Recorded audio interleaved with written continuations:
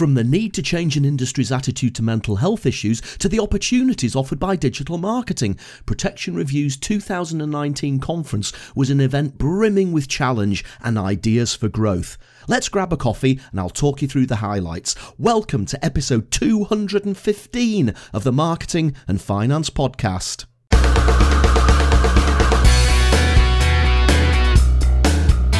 This is the podcast for ideas and inspiration on marketing your business and growing your business, and for discussing topics on all things finance. I'm Roger Edwards, a marketing guy and keynote speaker from Edinburgh. Talk to me if you want to cut the BS and the complexity from your marketing strategy.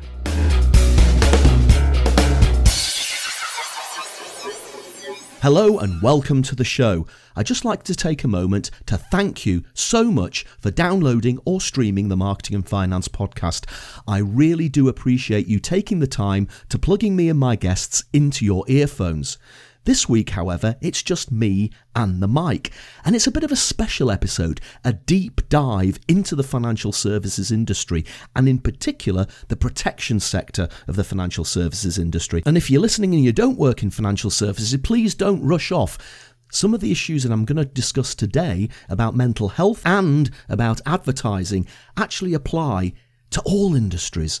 So hopefully you'll stick around, even though this is going to be quite a specialist episode. So first of all, just a little bit of background about Protection Review. Now, I've been working as marketing director for Protection Review for about the last 4 years. So this was my 4th Protection Review conference in the marketing director role. But the Protection Review's been around for about 15 years and is probably one of the most prestigious events in the UK financial services calendar. Held each year in July at the Landmark Hotel in London, during the day, it's a conference debating hot topics, debating important industry issues. In the evening, it's a glitzy dinner and awards ceremony, and probably one of the most popular awards ceremonies in the UK at the moment. And believe me, after a day speaking and being involved in the conference, it's always nice in the evening to chill out a little bit, have a glass of wine, have a good meal, and celebrate the success of everybody in the industry. This year, at the conference, the overarching theme of the conference was collaboration. For example, collaboration between product providers and financial advisors, or collaboration between product providers and companies offering practical and emotional support services. But for me, the two sessions that stood out, and the ones I want to talk to you today about on the podcast, were the ones on mental health and advertising. So let's have a look at each of those in turn, and we'll start with mental health. Now, over the last couple of years, admittedly, within all industries, not just financial services, all industries, there's been more of a focus on mental health and well-being, thinking about the implications of work-life balance on the mental health of our employees and our colleagues and our customers. And it's obviously extremely positive that the industry is starting to take a really close look at mental health issues. But to be honest, it's probably an area that's been sadly neglected over the years. There's been a lot of focus, especially at the underwriting stage. So when somebody applies for an insurance product and the insurance company wants to ask them questions about their past health and their occupation, quite a lot of detailed work has been done around conditions like heart disease, cancer, that sort of thing, so that insurance companies can make an accurate assessment of the risk that they're taking on when they insure somebody. But mental health perhaps hasn't had that detailed treatment. Perhaps the industry hasn't really given it the focus that it deserves. And that's possibly led to high ratings and badly worded questions, and just not enough customer focus in this area. To bring these issues alive, the keynote speaker for the Protection Review Conference 2019 was Helen Undy from the Money and Mental Health Policy Institute. Now, her presentation was superb and quite sobering at the same time. I learnt a lot just from listening to what Helen had to say about the state of mental health in the United Kingdom. This is what the Money and Mental Health Policy Institute's overarching vision is. We're working for a world in which the vicious cycle of money and mental health problems is broken. so that we all have an equal chance of financial security regardless of our mental health, and everyone's mental health can flourish regardless of their financial circumstances. Some of the stats she was quoting were quite alarming. For example, people experiencing mental health problems are 3.5 times as likely to be in problem debt. Half of adults with a debt problem also have mental health issues. 1.5 million people in England are currently experiencing both. Unworryingly, over 100,000 people in problem debt attempt to take their lives every year in England. Nearly a quarter of people who attempted suicide last year were in problem debt. So there's a massive link between somebody's financial health and their mental health. And there are some things that you just don't realise. For example, one potential trigger of suicidal thoughts in people with debt problems is the actual debt letter, the debt collection letter that companies send out. Now you might think, well, that's just the company being horrible, but actually the wording of some of these letters is actually prescribed by law. And it's the wording, the sort of heavy-handed threat of court action, threat of repossession, threat of sending people around to take your possessions away, that can actually affect people's mental health. And it was really sobering to hear Helen talk about these issues, because to be perfectly honest, it's not the sort of thing that had really occurred to me before. Helen then talked about the attitude of insurance product providers to people who disclose mental health issues.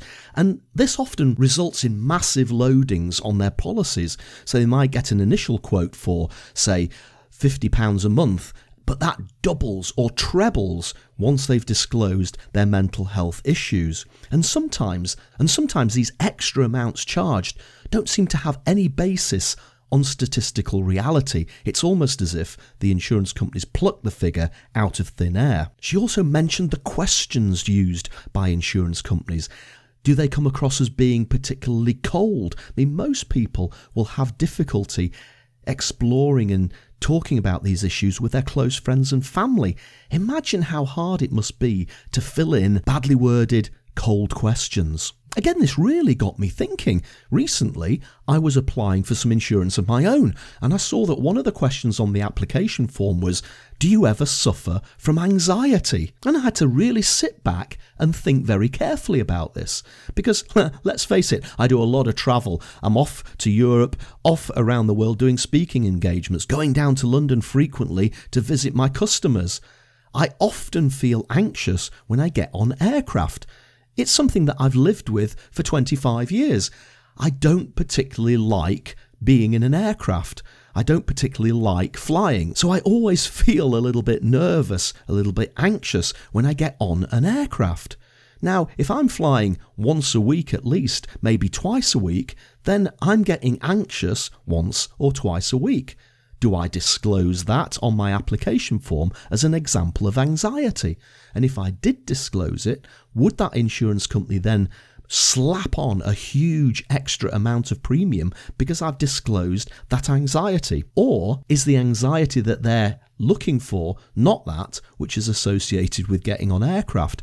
I think it's all a bit of a grey area, and this is why it causes some of these issues. After Helen's keynote speech, we heard from other speakers who told their own personal stories about how they have grappled with mental health issues and about the attitude that they have faced from insurance companies. And I think Helen's plea to the industry was to review the underwriting process for people with mental health issues, review the questions that the insurance industry asks, review the implications of the answers to those questions. She also thought we should share best practice to improve understanding of exclusions and product innovation to improve inclusion for people with pre-existing conditions. Even though this was a conference focused on the financial services industry in general and protection in particular, I think there are lessons that we can draw from this conference across all industries. Think about the mental health and well-being of your customers, of your people, the wording in your products, the wording in questions that you ask. The implications are there all around us. We were just thinking after the Protection Review conference, we always put on everybody's chair a feedback form for the conference, and each speaker, we ask the audience to rate them from poor to excellent. Now, somebody pointed out you could actually be creating anxiety amongst your speakers by asking people to rate them from poor to excellent. Somebody might actually get quite concerned and quite anxious about the fact that somebody might mark them as a poor. And from the Protection Review's point of view, we absolutely agreed with that bit of feedback, and we're going to have a look at the feedback form for next year to see how we can improve it, make the wording much better so that it doesn't inadvertently cause any anxiety issues amongst people in the future. A fascinating and very timely, hard-hitting session. So let's move on to the second one that really caught my attention, and that was one about advertising. And this was during my slot of the day. So I was the chairman of the Hot Topics section. So I went up on stage and I wanted to ask everybody in the room a question about marketing, actually a question specifically about advertising. But before I could ask that question, there was another important question to get out of the way first. So I asked everybody in the room who worked in marketing to put their hands up. And in a room of about 300 odd people, I reckon it was probably between 15 and 20% of the people in the room put their hands up and said that they worked in marketing. So then I said, everybody else in the room, i.e. not the marketing people, I want you to put your hand up if you think that advertising is annoying. And 80% of the remaining people in the room put their hands up. They thought that advertising / marketing was annoying. Then I turned back to the marketing people, the 20% in the room, and said to them, I want you to now answer the same question, but I want you to answer that question from the point of view of you being a customer, not a marketer, you being a customer. Do you ever find advertising annoying? And what do you think happened? The majority of those marketing people put up their hands. Even the marketing people in the room think that sometimes marketing can be annoying. And for me, that's a massive revelation. And we explored those annoying elements in a little bit more detail. Of course, adverts interrupting your enjoyment of a TV programme came quite high in the list of annoying things that marketing people do. Now, in fairness, these days you can use a remote control, you can use your Sky Plus, you can buffer a TV show, and when the ad break comes along, you can zip through the adverts and immediately go straight back to watching it. But if you haven't had the foresight to buffer it, you get to a really important, really exciting part of your Downton Abbey experience or your Game of Thrones experience, and all of a sudden, bang! There is the advertising break, and you've got 5 minutes to wait or longer before you can get back into the action. It's annoying. We looked at email. You sign up for an email list. Maybe you're interested in a webinar. Maybe you're interested in downloading a booklet. And sometimes, before you know it, you're being bombarded with sales communications. Buy my stuff, buy my stuff, buy my stuff. I tell a famous example of me signing up for a webinar, and in the days leading up to the webinar, I was getting a daily email, and then that daily email became a twice daily email, a 3 times daily email, until the day before the webinar, it was an hourly email. And in the end, I was so fed up with the emails that this guy was sending me that I hit the unsubscribe button. And don't you just wish that the unsubscribe button was a great big red one that you can hammer with your fist? And I actually didn't end up listening to his webinar. I was interested in it, but it was so annoying how often he reminded me the webinar was coming up that in the end, I was not interested anymore. And we also talked about pop-up ads. Now, media news websites are notoriously bad for this. You go onto a newspaper website or whatever it is, and all these little video pop-ups keep invading your screen, and you have to close them down by clicking on the cross in the corner. It's almost like a modern version of Space Invaders. The ad pops up, you zap it. Another one pops up in the other corner, you zap it. Another one pops up down there in the corner, you zap it. You spend the whole time not reading the article, but zapping the pop-up ads. It's annoying. It's annoying. Now, the reason for this is that I wanted to talk about whether the protection industry should actually be doing more advertising, doing more marketing. But I don't want the industry to start doing it from that annoying perspective. Now, about 10 years ago, The CEO of LifeSearch, which is one of the biggest protection insurance financial advisors in the UK, he advocated that the industry club together, put up millions of pounds in order to do generic TV advertising. Generic TV advertising to encourage the public to buy protection. Now, that never actually happened because the industry just couldn't agree on the goals, they couldn't agree on the funding, they couldn't even agree on the message. I was always a little bit sceptical about that whole TV thing for the reasons that I've already discussed. It's intrusive and it interrupts. But the world's changed now. 10 years ago, there weren't really that many other options available for companies to advertise.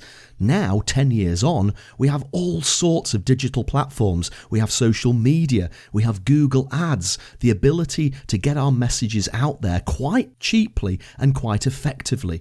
So I had it in my mind that maybe this is a debate the industry should have again. Should we start to think about generic advertising, not on a TV platform, but on a social media platform or other digital medium? And we'd invited Ian Henderson from AML, one of the UK's leading ad agencies, to come and talk about this subject. And funnily enough, before the conference started, I was talking Ian through my introduction where I was going to talk about this whole annoying marketing thing. And he says to me, "Do you know what the most annoying advert in the UK is, as voted for by the public?" And I had a few guesses and I didn't get it right. And he said it's the see it, say it, sorted advert that you see at train stations. You know, if you see a suspicious bag or you see a suspicious package, you're supposed to say it by phoning the British Transport Police number and they'll come along and sort it. And you know, it's funny. That advert really annoys me. It's always there. You see it everywhere you go, and it's over the announcements on the tannoy, it's on posters, it's in trains, it's everywhere. See it, say it, sorted. And Ian sat there and let me have a really good rant about this advert, see it, say it, sorted. And then he said, we were responsible for that advert. And I felt a little bit guilty at that point for having had a rant. But I suppose it is an example of where an annoying advert can be a successful advert. But I digress. Ian came on stage and gave us a great run through of the differences between the marketing tools that we have today, digital marketing through social media, through search and other platforms, and traditional advertising, TV, billboards, that sort of thing. He described traditional advertising as top down. So you'd have a big brand, and I called up an example of a fairly popular advertising campaign from the 80s by Allied Dunbar, a company that no longer exists now. But that's an example of top down. It's a brand creating awareness of its brand and trying to get people to understand the need that it's meeting. But Ian's hypothesis is that today, with all this new technology, it's more of a bottom-up approach. It's all about creating a movement. And he quoted brands like Monzo and Brewdog and the #MeToo campaign as examples of advertising campaigns that have become movements, steeped in emotion and steeped in storytelling. There is definitely an opportunity for the industry to revisit the potential of a generic advertising campaign. And indeed, I asked the question of one of the panelists in our session as to whether they thought that the industry should club together and come up with some sort of generic advertising campaign based upon the digital tools at our disposal today. And I'm not going to put that person on the spot publicly in the podcast, but that individual answered my question with just one word, a resounding yes. So what would that advertising campaign look like? How would we use it to create emotion? How would we use it to tell stories? How would we use it to engage with the customers? And that's the key, engage with customers, not enrage. I started the session by pointing out that most people find marketing annoying. Even most of the marketers find marketing that's done to them annoying. And if we, as consumers, don't like it when marketers do that annoying stuff to us, why would we, as marketers, think that it's okay for us to do that to our customers? So how can we come up with a generic campaign that can engage the customer rather than enrage the customer? Well, I hope you've enjoyed that little canter through some of the issues that came up at the Protection Review Conference 2019. As I say, a very specialist conference, a focus on financial services, a focus on protection insurance, but I think some of those issues surrounding mental health and some of those issues surrounding advertising apply to all industry. So food for thought for everybody. Thanks for listening to the Marketing and Finance podcast. Next week, it'll be back to the interview format. I've got a great guest talking about Facebook Messenger bots. Until then, have a great week and I'll see you on the next one. Thanks for listening to the Marketing and Finance podcast. Do please look at the show notes at rogeredwards.co.uk/MAF for links to the apps and topics and books we discussed. If you enjoyed the show, please leave a review on iTunes. Simply visit rogeredwards.co.uk/iTunes and leave a review. I'll catch you on the next episode. In the meantime, keep marketing your business to keep growing your business.